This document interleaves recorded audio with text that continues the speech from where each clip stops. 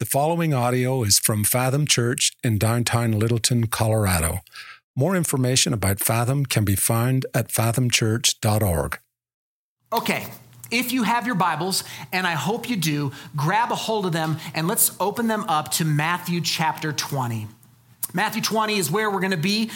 There are hardback black Bibles under every single chair, and you can use one of those. Matthew chapter 20 can be found on page 825. If you don't have a Bible of your own, or you like this version, the English Standard Version, you don't have one of those, please feel free to take that with you. If you're online with us, we love you. You can find Matthew 20. You can open a phone or a tablet. Goodness, we just need you to see this, okay? So hand on a text. Matthew chapter 20 is where we're going to be.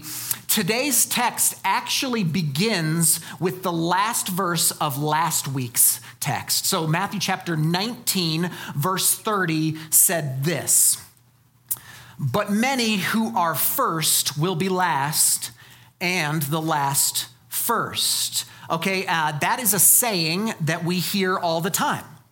Right? You probably have said this. You probably hear this all the time. The last shall be first, right? You might hear this or say this, but it mostly comes up in really ridiculous ways. We mostly hear this or say this in ridiculous ways. I remember being in line at the grocery store, and I had a full cart. Okay, full cart full of stuff, and an older lady with like 3 things in a basket got in line behind me. Like, why she didn't go to the self-checkout, I'm not quite sure. Maybe she's like, you know what? I don't work here, so why am I doing their job for them? Like, maybe that was her thinking. But she gets behind me in a regular line, and I see that she's got like cat food and lemons, right? Like just a couple of old lady things. I don't know what those are. But so I'm going to be chivalrous. I'm going to be a nice guy. So I turn to her and I just say, "Ma'am, why don't you go in front of me? Okay, I've got a full cart. You've just got a couple of things. Why don't you go in front of me?" And I kid you not, here's what she says to me. She goes, "Oh, honey." That's how she starts, right? "Oh, honey, the first shall be last, or the last shall be first." That was hers. The last shall be first. And I thought to myself, that's not how that works, actually. No, you will be last. You will be last. You're going to wait longer. I was just trying to be a nice guy, but okay, whatever.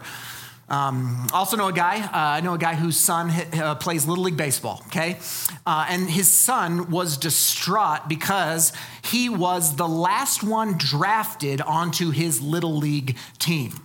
Last kid. I mean, just not great, okay? Not making the majors. You got that, okay? And the kid was distraught because he was drafted last. I asked him, my friend, I was like, "Dude, how did you console? How did you comfort your son?" He said, "Well, I just told him that the last shall be first with God." Right? Like that's, so to inspire him, I was like, "Hey, listen, with God, the last shall be first." And come to find out that didn't really work. That pep talk didn't really work, because I saw him a couple months later. He's like, "Yeah, he still really stinks." I even have heard that, I'm not sure if this is true or not, but I've heard that the Broncos had this saying all over their locker room last season. Right? Just like as a way to inspire them, okay? The last shall be first. I'm calling today's sermon Last First. Last First. It's a statement, the last shall be first. It's a statement that actually on the surface does not make any sense. It doesn't make any rational sense, but hear me, it's really important to understand that idea if we're to understand who our God is. It's really important because what we're going to see at the beginning and at the end of our text, I just read verse 30 from chapter 19 and verse 16 in chapter 20 are almost identical statements. The last shall be first. The first shall be last. So that's where we're going to be. We're going to see what Jesus has to say about this kind of convoluted thought. So he ended last week by saying, "Many who are first will be last, and the last first." And then Jesus tells this parable in chapter 20, verse 1. Let's look together.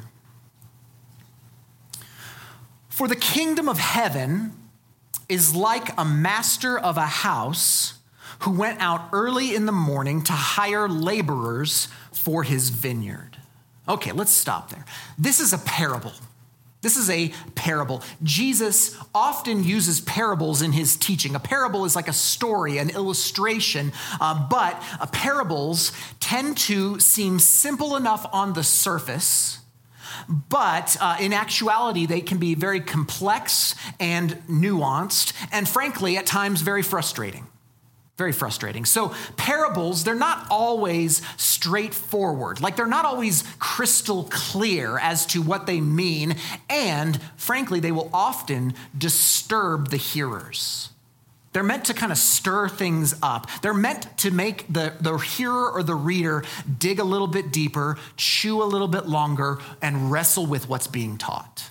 That's the purpose of a parable. And this parable in particular is one of the more complex parables that Jesus teaches. It's one of the more complex ones that he tells, but it does teach us some really important things about God. So he begins by saying, hey, this is what my kingdom is like. This is what my kingdom, the kingdom of God, is like. It's like a master who went out early in the morning to hire laborers for his vineyard. Okay, and so spoiler alert, I'll just tell you right now, the master is God, okay? The master is God. Now, this idea of going out and hiring workers for a vineyard, it may not strike a chord with us particularly, but in many places around the world, specifically in labor-type jobs, there will be workers waiting in a specific part of town where employers can drive up, pick a few, and hire them out for day labor. I went on a short-term mission trip to Nicaragua many years ago, and this was the thing. There would be workers who would just kind of stand in certain spots around the city, and labor foremen would come and pick them up. They'd jump into the back of the pickup truck, and they would go and do a day of work. That's a very normative thing in many places around the world. Additionally, what you need to know is that the Hebrew work week is a little different than our work week. A little bit different, okay? The day started at sunrise. Okay, 6 a.m. was when the day started, and then the day ended at 6 p.m., which is essentially sundown. So it was a 12-hour workday laboring in the vineyard. That's the idea. And they worked 6 days a week, not 5 days a week, 6 days a week. So that's 72-hour work weeks. And you're like, hey, that's how much I work, 72 hours. That's how much I work a week. And I would say, first of all, you shouldn't. Okay, and second of all, probably not in a field.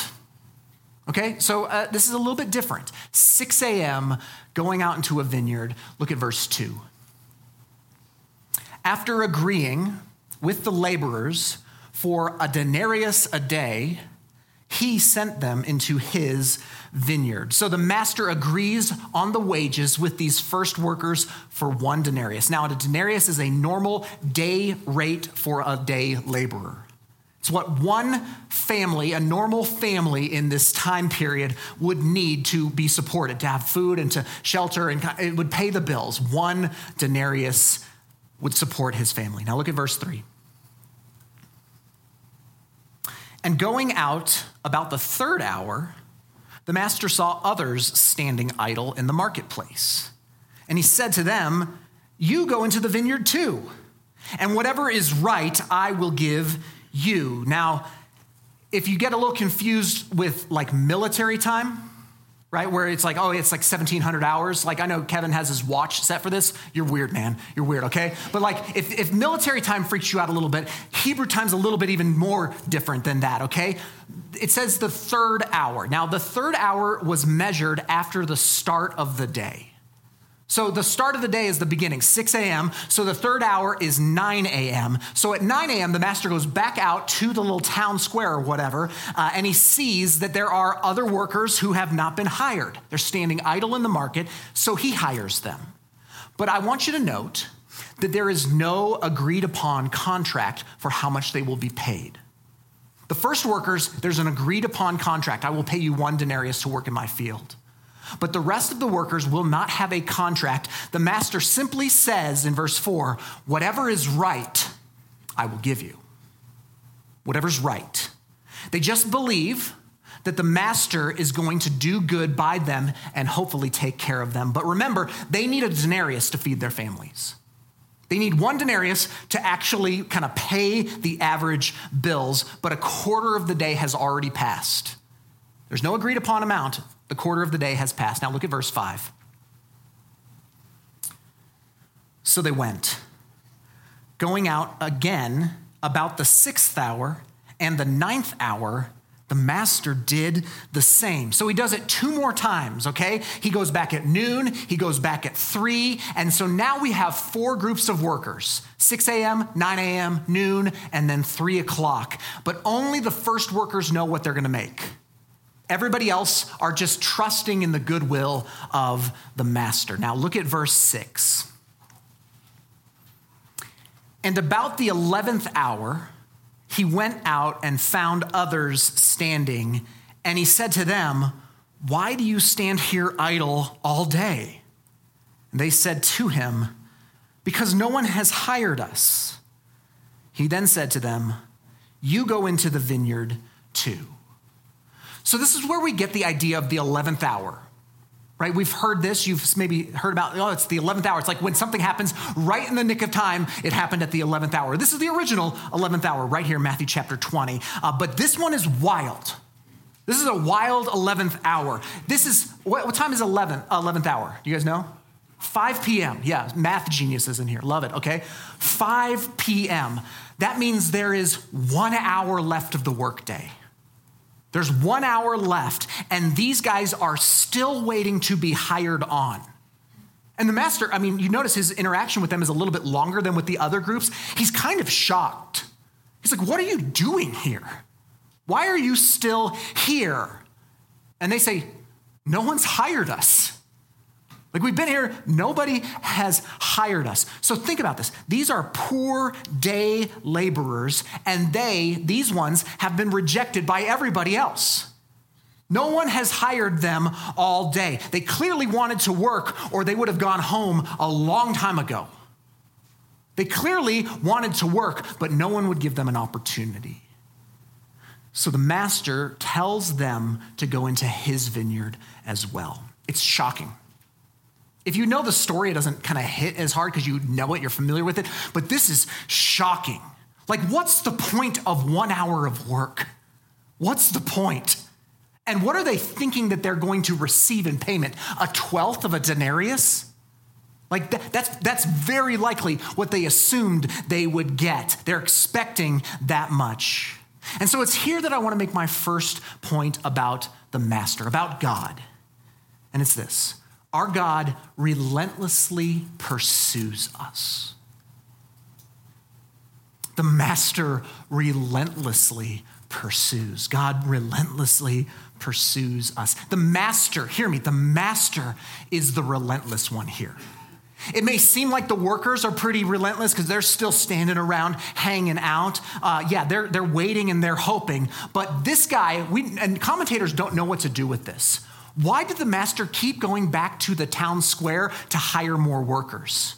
Why would he even go at the 11th hour? And they're baffled by this. It's kind of a baffling idea, but he goes out to hire workers 5 times in the day, even at the 11th hour. For what purpose? 1 measly hour of work? But remember, this is a story. This is a parable. It's meant to teach us something. In God's kingdom, it's the master who never stops pursuing us. He never stops showing up to look for idle workers who might work in his vineyard. That's the idea here. He's always pursuing. He's always hiring. It's never too late to get into his kingdom. He's always relentlessly pursuing us. But then it's here in the story that we find a crux. There's a crux point in this story here because, remember, the original contract with the first workers was 1 denarius for 12 hours, okay? So that's what they're expecting to get paid. But the agreement with the other 4 groups is whatever is right. That's whatever is right. Now, if you were to read this in the Greek word translated right here is the Greek word dikaios, which means righteous or just. Whatever's right, whatever's just, whatever's fair, that's what you're going to get paid. And every single reader, including us today, we know what's fair. We don't have to argue about it. We know what's fair, okay? What's fair is what's earned. That's how it works. What's fair is what's earned. So the first group should get 1 denarius. The second group should get 3/4. The 6th hour group, a half. The 9th hour group, a quarter. And the 11th hour group should really only get 1/12 of a denarius. I don't even know what that is, okay? But that's how much they should get paid. Listen to me, that's fair. That is fair. That is just. It just is. There's no arguing about that. We all know that. It's a basic tenet of how we're wired. But remember, this is a parable. And what Jesus said at the beginning of the parable is that this is what the kingdom of heaven is like. The kingdom of heaven is like this. And then he tells this story. So what is fair in the kingdom of heaven? That's what we're meant to wrestle with. That's the crux point, and that's where we'll pick up in verse 8. And when evening came, the owner of the vineyard said to his foreman, "Call the laborers and pay them their wages, beginning with the last up to the first." There's that last first theme. "And when those hired about the 11th hour came, each one of them received a denarius." Each one of the 11th hour workers received a full denarius. And every reader of this text, both then and now, are supposed to have the same response. Our response is supposed to be, "Are you kidding me? A full denarius? Are you serious?" Like seriously, as I'm reading this parable, it's made me upset in the past. Does anybody have a justice streak in them? Just like a little, they've just kind of like got a sense of justice in their heart. And when they read this, they're just like, really? Really? What is this? This parable? Oh, here we go. It's the every kid gets a trophy parable. Thanks, Jesus. Is that what this is? Because it makes me a little bit upset, right? What is Jesus doing here? Is this some sort of anti-capitalist Jesus rant? Sure seems like it on the surface. Right? Is this some sort of like Jesus advocating a new Marxist Christian business philosophy where everyone gets paid the same regardless of how much work is done? Is that what he's doing? Well, remember, it's a parable. It's a story that's meant for us to dig deeper. It's meant for us to ask questions. It's meant to disturb us at a certain extent. And hear me, this is a disturbing parable. If it's not a little bit disturbing to you, it's because you're too close to it. You're too familiar with it. You know what happens in the end of the story. But this was shocking. The master hired the people in the last hour. That was a surprise in and of itself. That he hired them at the 11th hour is surprising, but even more so that they pay him the same. Now think for a minute from the perspective of the 11th hour workers. It's easy to think about this in terms of fairness and equity, but think about it from the perspective of the 11th hour workers. They need a denarius to feed their families. They need a denarius to pay their bills. They need that denarius to live, to survive. We talk sometimes about living from paycheck to paycheck. These guys are living day to day, denarius to denarius. Hebrew people don't put money in the bank in Roman culture because they're afraid that they're going to be stolen from. And hear me, they were. So they would very much live day to day, denarius to denarius. And imagine their thoughts after waiting hour after hour after hour after hour. The first batch got hired at 6 a.m. I imagine these 11th hour guys are standing there ready to go. They got their hammers, they got whatever they're doing. I guess you don't need a hammer in a vineyard, but whatever, okay? Unless you're smashing those things, in which case it might come in handy. But they're not chosen. They're not chosen at 9 a.m. They're passed over at noon. 3 o'clock rolls around. Nobody's picked them up, and yet they still waited. Imagine the agony in that wait. Imagine this. Kind of like those pressure-packed days in elementary school when everybody's lined up and getting picked for dodgeball. You remember these days? This is a back-to-school illustration for this morning, okay? But we can all go back together and remember when you'd be at recess and it's time to pick teams for dodgeball and you're all lined up. And as you're lined up and you're standing there and the captains are picking teams, the kids are starting to dwindle down and the anxiety of getting picked last starts to rise in your heart. Maybe you were a great athlete, okay? And so you were picked first and you're like, hey, I've never been picked last. Good for you, okay? God bless your ministry, okay? But you can imagine the anxiety there. And then it's like you and one other kid, and they pick that kid, and that kid has like terrible asthma. You're like, really? You picked the kid who can't breathe? Like he runs for like a minute and a half and he stops. Like really? He needs medication and you're going to choose him over me? Like that moment? That's kind of what's going on here. These 11th hour guys are just waiting and they're waiting and they're waiting. And I've just got to imagine by 5 p.m., they've got to be like, what are we doing? What are we doing here? We should just call it. We should move. This town's a bust for us. We should just go home. But right at the 11th hour, the last minute, the master shows up.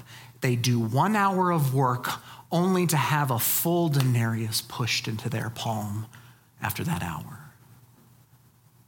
They must have been floored.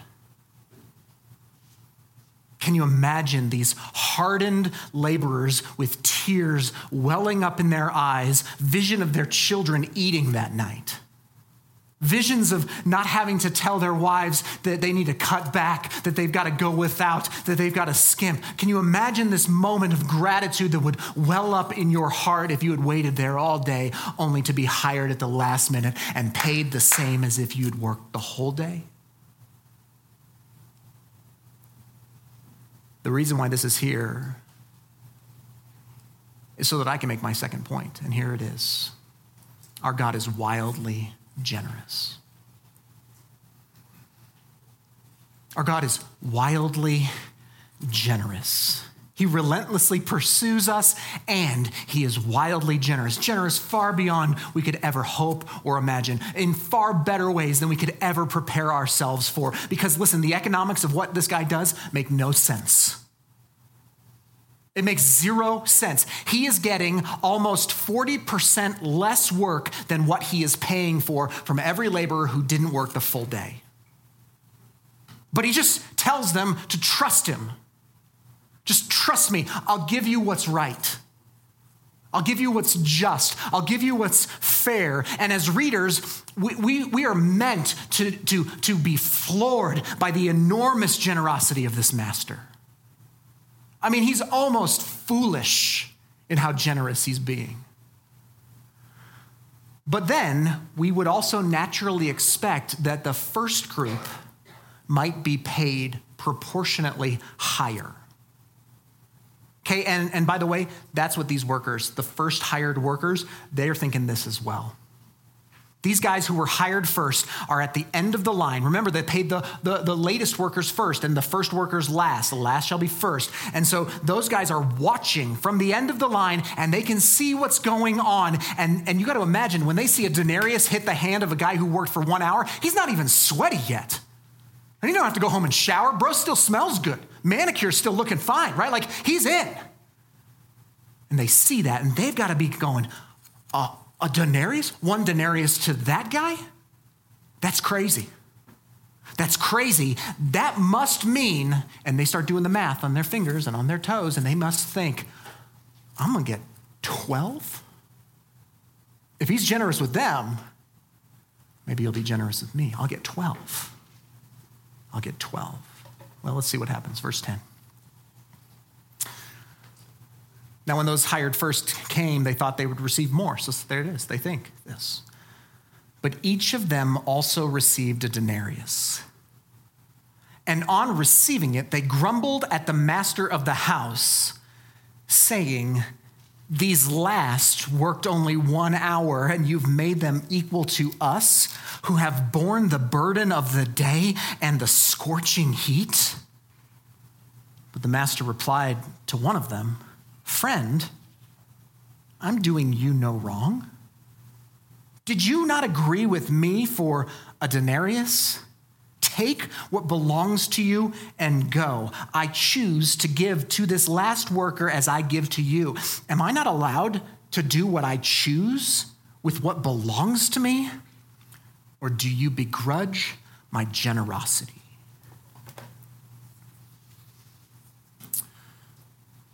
It's easy to hate the hired first guys.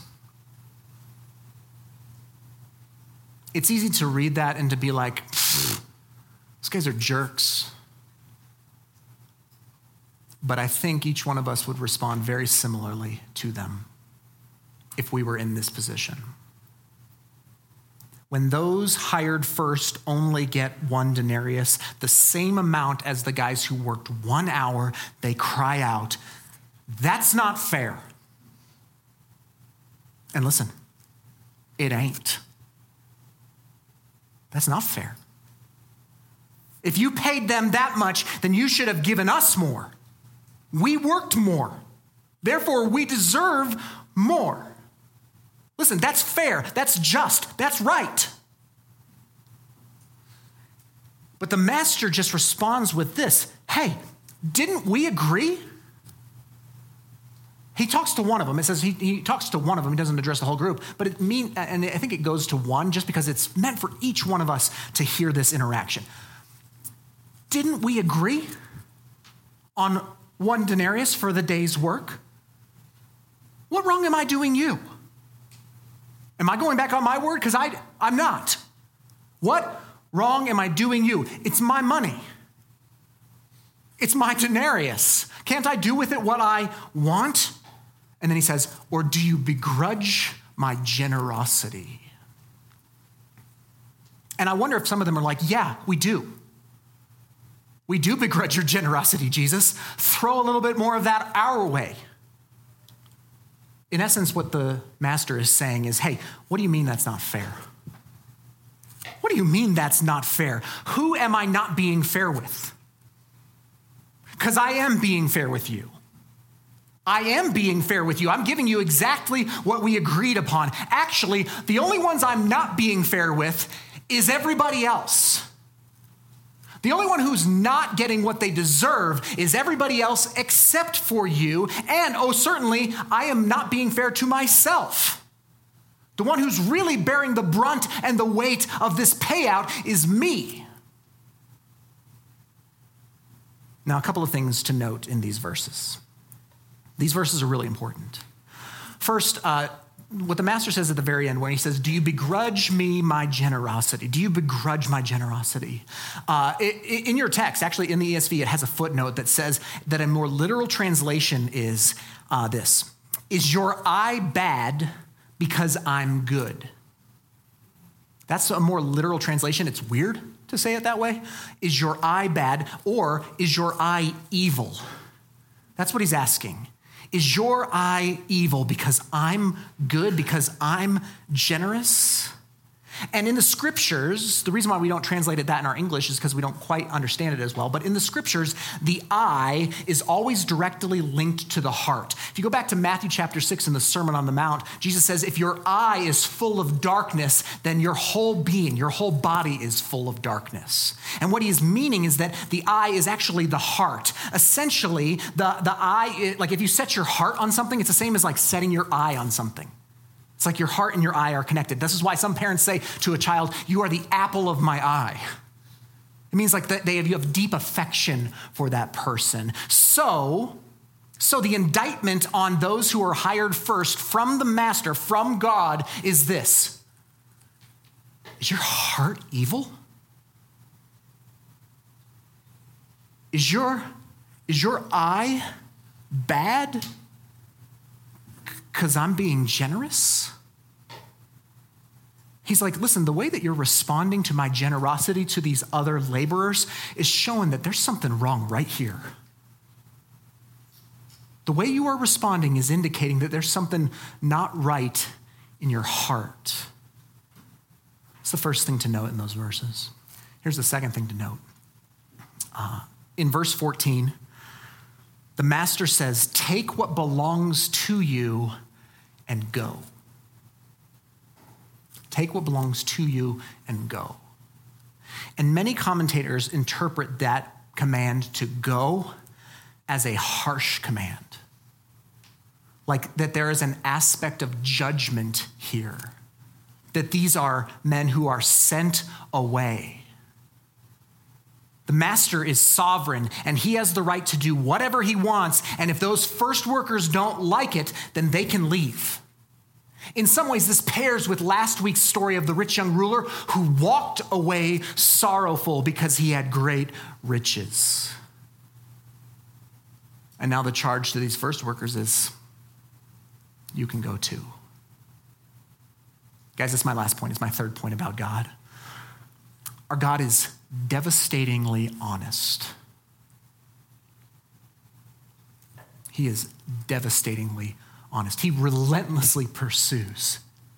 He's wildly generous, but he's also devastatingly honest. This is a very different God than kind of the American evangelical version of God where, Jesus is just kind of like Tinkerbell, right? Just like sprinkling the Spirit, floating around, making hopes and dreams, never says anything to offend, right? Never says anything to upset you or to challenge you. He's just there to kind of like, rub the lamp, and he's going to make your wishes and your dreams come true. That's how many imagine Jesus to be, but that's not how he's portrayed in this story. He is devastatingly honest with those who he picked first, those who he chose first. He says, when they start complaining about fairness, he will have none of it. And he's like, hey, I gave you what we agreed to. I gave you what we agreed to, and you're upset because I'm being generous with other workers, your brothers, those who were standing there at 6 a.m. with you. You're begrudging my generosity there. Something's wrong with your heart. Something is wrong with your heart. Take what belongs to you and go. This is a stern warning, my friends. And then the final verse 16. So the last will be first, and the first last. So the point of this parable is for us to reflect on all of the characters. It's for us to reflect on them. It's for us to consider what God says about them and what this says about God and his kingdom. And then, like every parable, we who have ears are supposed to hear. We who have ears are supposed to hear and discern and apply it then to each one. So, if I'm honest, the first reading of this parable years and years ago was confusing, confounding, and infuriating. It's confusing. It kind of boggles the mind, and it actually rubs against any sense of fairness, any sense of justice that we have in our heart. I didn't find myself siding with the last workers when I first read it. I found myself siding with the first workers. It doesn't seem fair that they worked 12 hours and ended up getting the same. That just doesn't seem fair. But then as I learned more about God and as I studied the scriptures more and as I engaged with the gospel, I realized and found myself going when I read this parable, oh, thank God he doesn't play fair. Thank God the kingdom of heaven doesn't work on the equity that I think fairness works in our world. Because now hear me, if we're honest, there isn't a single one of us in here who wants to walk up to God and go, hey, I would really like what I deserve right now. Can you just give me what I've earned, God? Why don't you just give me what's fair? Why don't you just give me what I've earned? Nobody would want to say that because if you said that, every one of us would scoot away because we think in Old Testament style, God's going to fry that dude, right? We don't want what's fair. Does anybody really want what they deserve? Not me. I don't. With my life, with what I've done, with what goes through my mind, listen, you only get to see a filtered version of that, and that's a little bit on edge, right? But sometimes I hate the thoughts that I get. The thoughts that come into my head, I catch myself thinking such crazy stuff. Anybody else? Like in traffic, somebody cuts you off, you think crazy stuff? Like stuff they would put you away for life for. Anybody? Okay, if it's not a safe place, come take a face mic from me and you can preach, okay? But like, I catch and I hate that I think those things, but the things that come into my mind, like if anybody saw that, I'm like, gosh, if they could read my mind, I'd be canceled, I'd be fired. I'd be put in prison. I don't want what I've earned. I don't want what I deserve.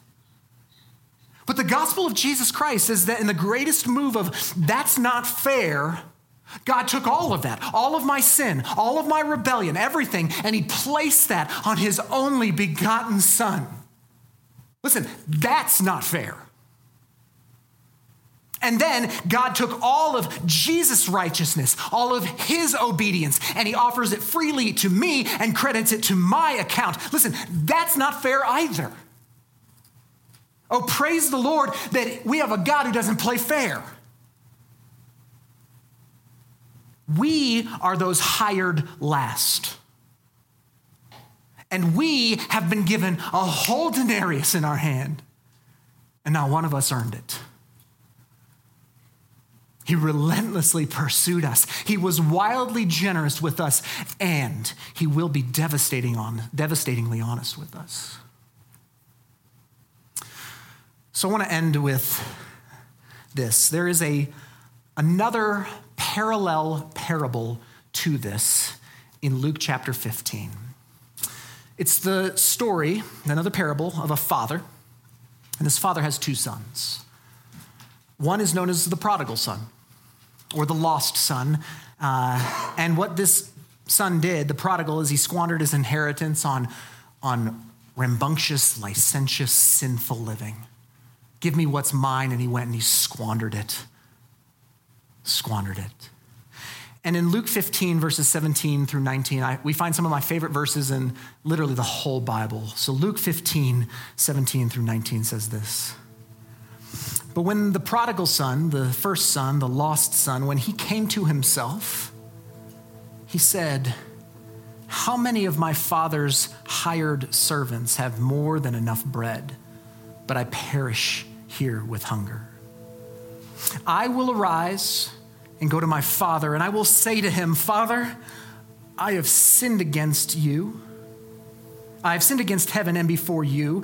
I am no longer worthy to be called your son. Treat me as one of your hired servants. These are some of my favorite verses in all of the Gospels because I love the idea that the lost son came to himself. Have you been in that moment where it's like the light goes on and you come to yourself and you're like, what am I doing? How did I get here? I'm standing in pig slop. It would be better if I were a slave.